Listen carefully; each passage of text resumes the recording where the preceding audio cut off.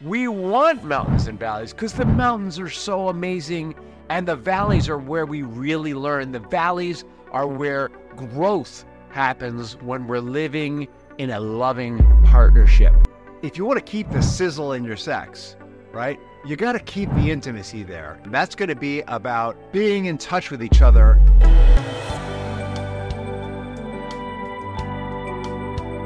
Welcome to another episode of Rich in Relationship. And today we're going to be talking about stoking the flames, navigating love's deeper waters. And what's significant about this is last week we were talking about how to get things started and how exciting it is in the beginning. Well, now we're going to talk about how do you actually move or begin to move into what I like to call mature romance. And by mature, I don't mean ancient. I mean a romance where there's understanding, a romance that is more than just being in love. I like being in love, awesome feeling, but not sustainable.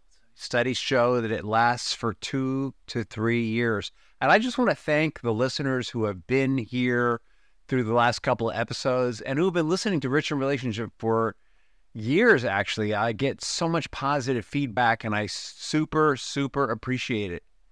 So in essence, we're going to talk about the sustaining power of deeper love and basically strategies, right? Strategies for keeping it aflame. Because let's get real.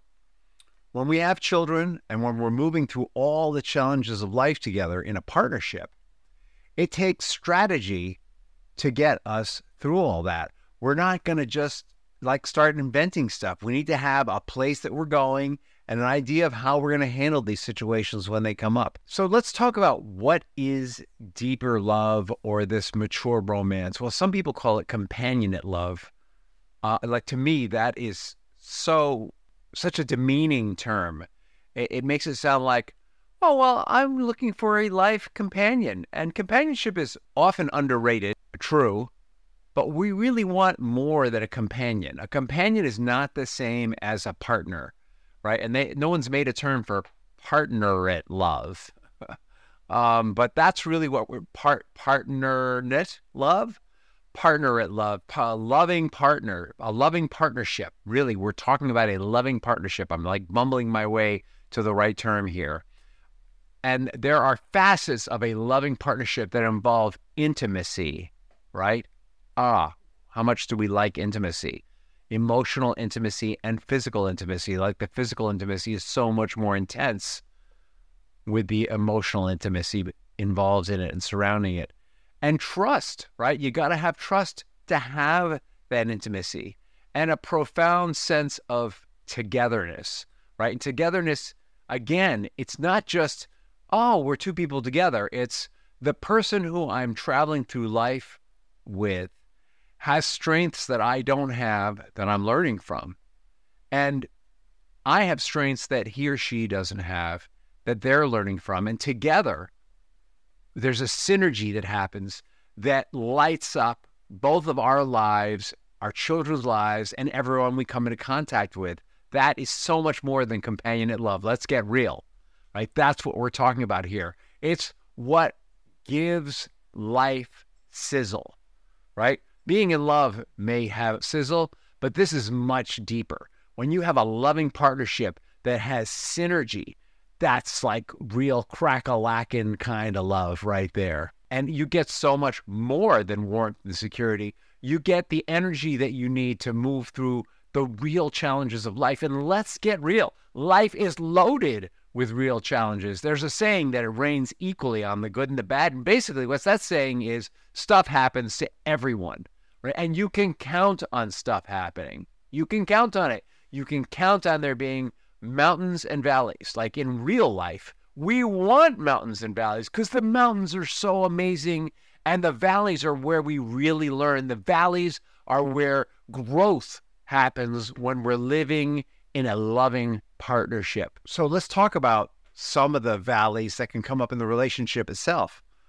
There could be dips in passion and connection. Let's be real here. You may find your sex gets a little flat, right? The bubbles come out of your seltzer. Your beer is just warm, however you want to look at it, right? And that's going to happen. And the reason it's going to happen is you're both changing and growing, but the strategy that you have for being physically intimate for sex doesn't change so much. And so, first of all, if you want to keep the sizzle in your sex, right, you got to keep the intimacy there. That's going to be about talking to each other about what's going on. That's going to be about being in touch with each other about what's going on in your lives. That's going to be about making sure that you're truly present for one another. That's also going to be about, if you're the guy in particular, touching your wife without expecting sex. That's going to be about getting that sex is way more than physicality. That's going to be about getting that sex is about the connection of two people. And it also might be about trying some new things. It might be about trying new positions. You know, part of the strategy of sex isn't just the emotional closeness. It's about what you do physically, right? It may be about talking about sex, right? A lot of the couples that I work with have trouble talking about sex. It's a very sensitive subject for them. And so talking about it in small ways on a regular basis is guaranteed to lower the discomfort over time. How can you talk about it? Well, let's make sure that you have regular communication, right? I'm going to tell you the usual stuff. You want to be courting each other all through your partnership, right? If you stop courting each other, the romance starts to drop out. Yeah, date night, good. Time together away without the children, even better. But most important, focusing on what is it about this person that you appreciate? What were the things when you fell in love with this person, even though you're not having the in-love experience, you remember who was it that you saw her or saw him as being, all right? And focus on that person who you saw them as being. And don't focus on it as, why aren't they like that? Because that's what'll start to kill the romance. But focus on it as, how can I help them to keep that vision alive in their lives, the vision of who they want to be, their best self, the best self that you fell in love with, and how can you support them in being that best self? That's your real mission, right? And real mature romance occurs, like when we watch the movies, real mature romance occurs when we're willing to tank the relationship so that the other person can be their best self. In fact, when I work with people who are getting divorced, the basis of the divorce, the basis of a healthy divorce is we don't like who we are when we're together, so we're getting divorced so that we can be our best selves. That's the basis of a healthy divorce, right? And I'm not saying get divorced, but I'm saying that when you keep up front, what you signed up for is to be your best self and help them to be their best self, keep the friendship alive, and keep the romance alive. You want to have adventures together. You want to have new experiences together. When you travel together, you want to try traveling in different ways. If you always go to resorts, try doing it a different way. Try taking an Airbnb for a couple of weeks in a city where you want to learn a language, might be an example. Or try, if you're used to flying from place to place, taking a train and enjoying the journey together. Look at different ways to keep the adventure going. What's a way you can have some small adventures, if you're not talking about vacation, small adventures in your day-to-day life? What are new experiences that you can have that are going to really create memories? You know, maybe it has to do with the way you celebrate the holidays. Maybe it has to do with having people over that you're not having over. Or maybe it means spending more time alone together. I don't know what it is, but find those things. You know, here at Rich in Relationship, the thing we talk about the most with couples is communication. It is not unusual that we get couples who are really jammed up about communication, because communication breakdowns happen on a number of levels. What are those levels? Well, first of all, we all know that men are from Mars and women are from Venus, and that men speak one language and women speak another. So there's the language of men and the language of women. There's also our cultural and family backgrounds. Those things can get in the way. There's our differing needs and desires. Those things can get in the way. But the big problem is when we wrap all those things together, he or she can say one thing and you might hear something different than what they mean. And so one of the things that I do with newlyweds or with people who want to get married is we help them to develop ways of communicating so that they don't get jammed up on that and they can find out what differences they really have, because it's the creative resolution of difference that makes relationships juicy, that opens up new possibility. It's the space where creativity happens.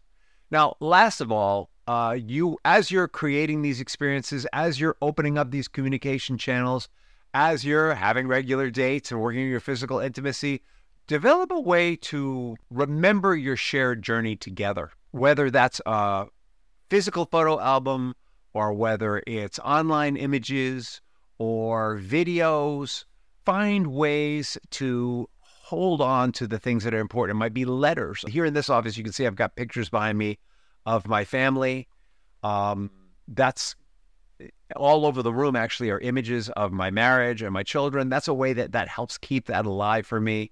We all have our own ways to do it, but remembering where you came from and what you've moved through together and the victories that you've had, how you've made it through the valleys to get to the mountaintops and what it was like on the mountaintops is going to help you when you're in the valley the next time, and you will inevitably be in the valley another time. You know, the key thing in deepening connection is really about vulnerability. I truly admire Brene Brown's work on vulnerability. You know, if she has opened up so many doors for us all, and Brene Brown basically states that love occurs in vulnerability. And then there are the things that get in the way of vulnerability, which are basically old emotions and limiting beliefs. And Brene talks particularly about shame. You know, so I want to talk about, if you're finding that you're having trouble being vulnerable in the relationship, it's probably not just stuff that's happening in the relationship that's getting in the way. There might be some old shame from your childhood or from earlier in your life that's coming up and that the relationship is triggering. You know, very often we pick partners who are perfect for helping us to heal the areas in our lives that most need healing. It's that thing of we pick our partners so that we can become our best selves. Well, the road to becoming our best selves means going through the valley of incomplete emotion and limiting beliefs or unhealed wounds.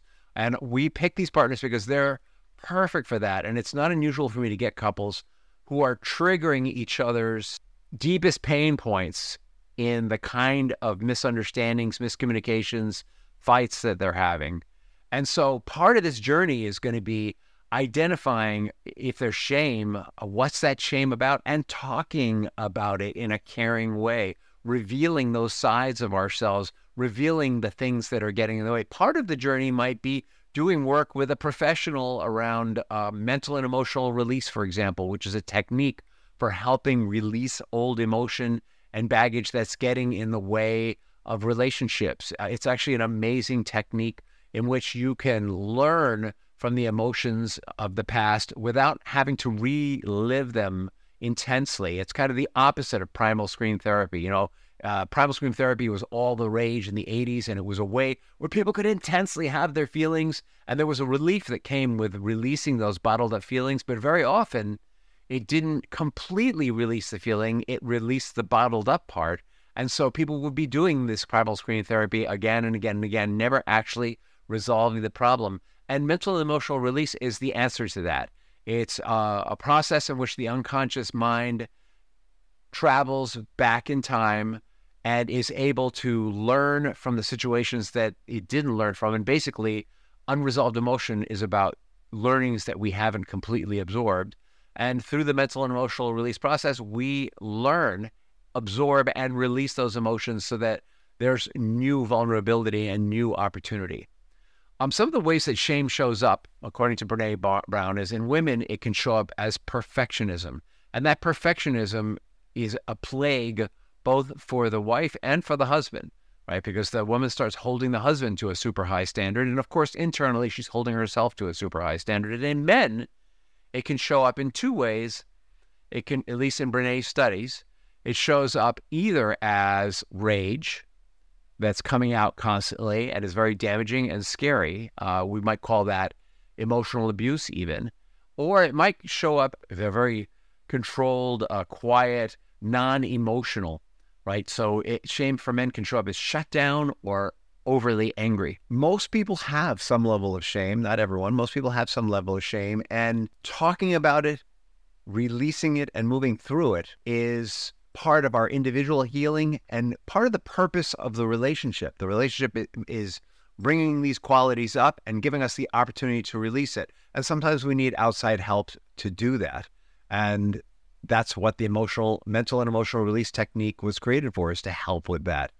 You know, it's important. Brene emphasizes the idea of daring greatly in relationship. And that means taking risks. And taking a risk means talking about our shame, talking about what is it that we haven't told anyone else. And to be clear, the concept of shame means that we've done something or something has happened that makes us feel as if we are broken or inadequate or incomplete or not enough, as opposed to guilt, where we feel like we've done something that's not entirely within our scope of our ethics.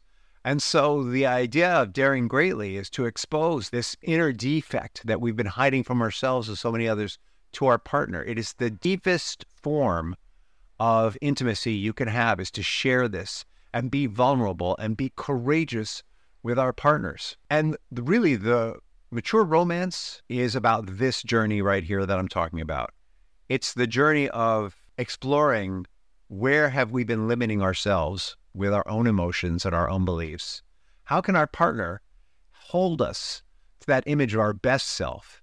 And how can we, in that relationship and perhaps with outside help, move towards that best self by releasing these emotional limitations that we've put on ourselves through unresolved hurts or unresolved limiting beliefs?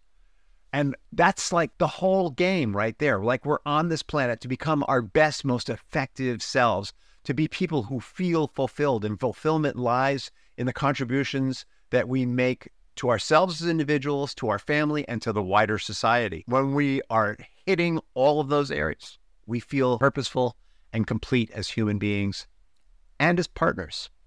And a loving partnership is about supporting and growing one another so that we are our best, most effective, most fulfilled, most joyful, most resilient selves. And who wouldn't want a piece of that? I mean, come on.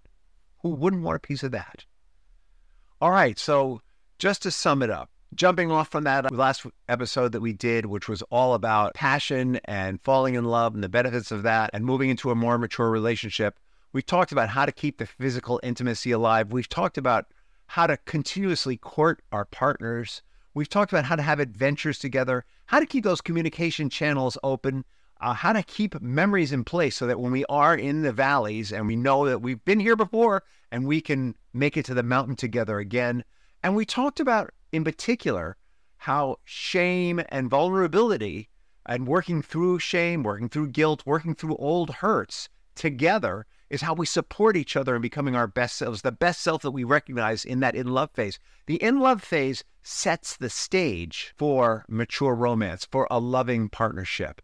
And stay tuned, because in our next episode, we're going to be talking all about how to move from this mature romance to the next level in our relationship. The next episode is going to be about preparing for the next phase in the relationship. It sounds like mature romance, that would be the ending, right? But when we're living in that space of mature romance, there's a next phase, and we're going to talk about how to get there, what that next phase is, and what that thing is that we need to look forward to once we have this rhythm of valleys and hills together. As always, I hope that you've enjoyed this episode. Please share this with your friends. Please comment. We love to get feedback on the show. If there's stuff that you want to learn about relationships, let us know, because we're here to nurture and feed your marriage. We're here to nurture and feed your partnership. If you're divorced and you're parenting, we're here to nurture and feed your parenting partnership. We're here to help you basically get in touch with your inner sense of divinity, whatever that means for you. Thank you again, and have a great day.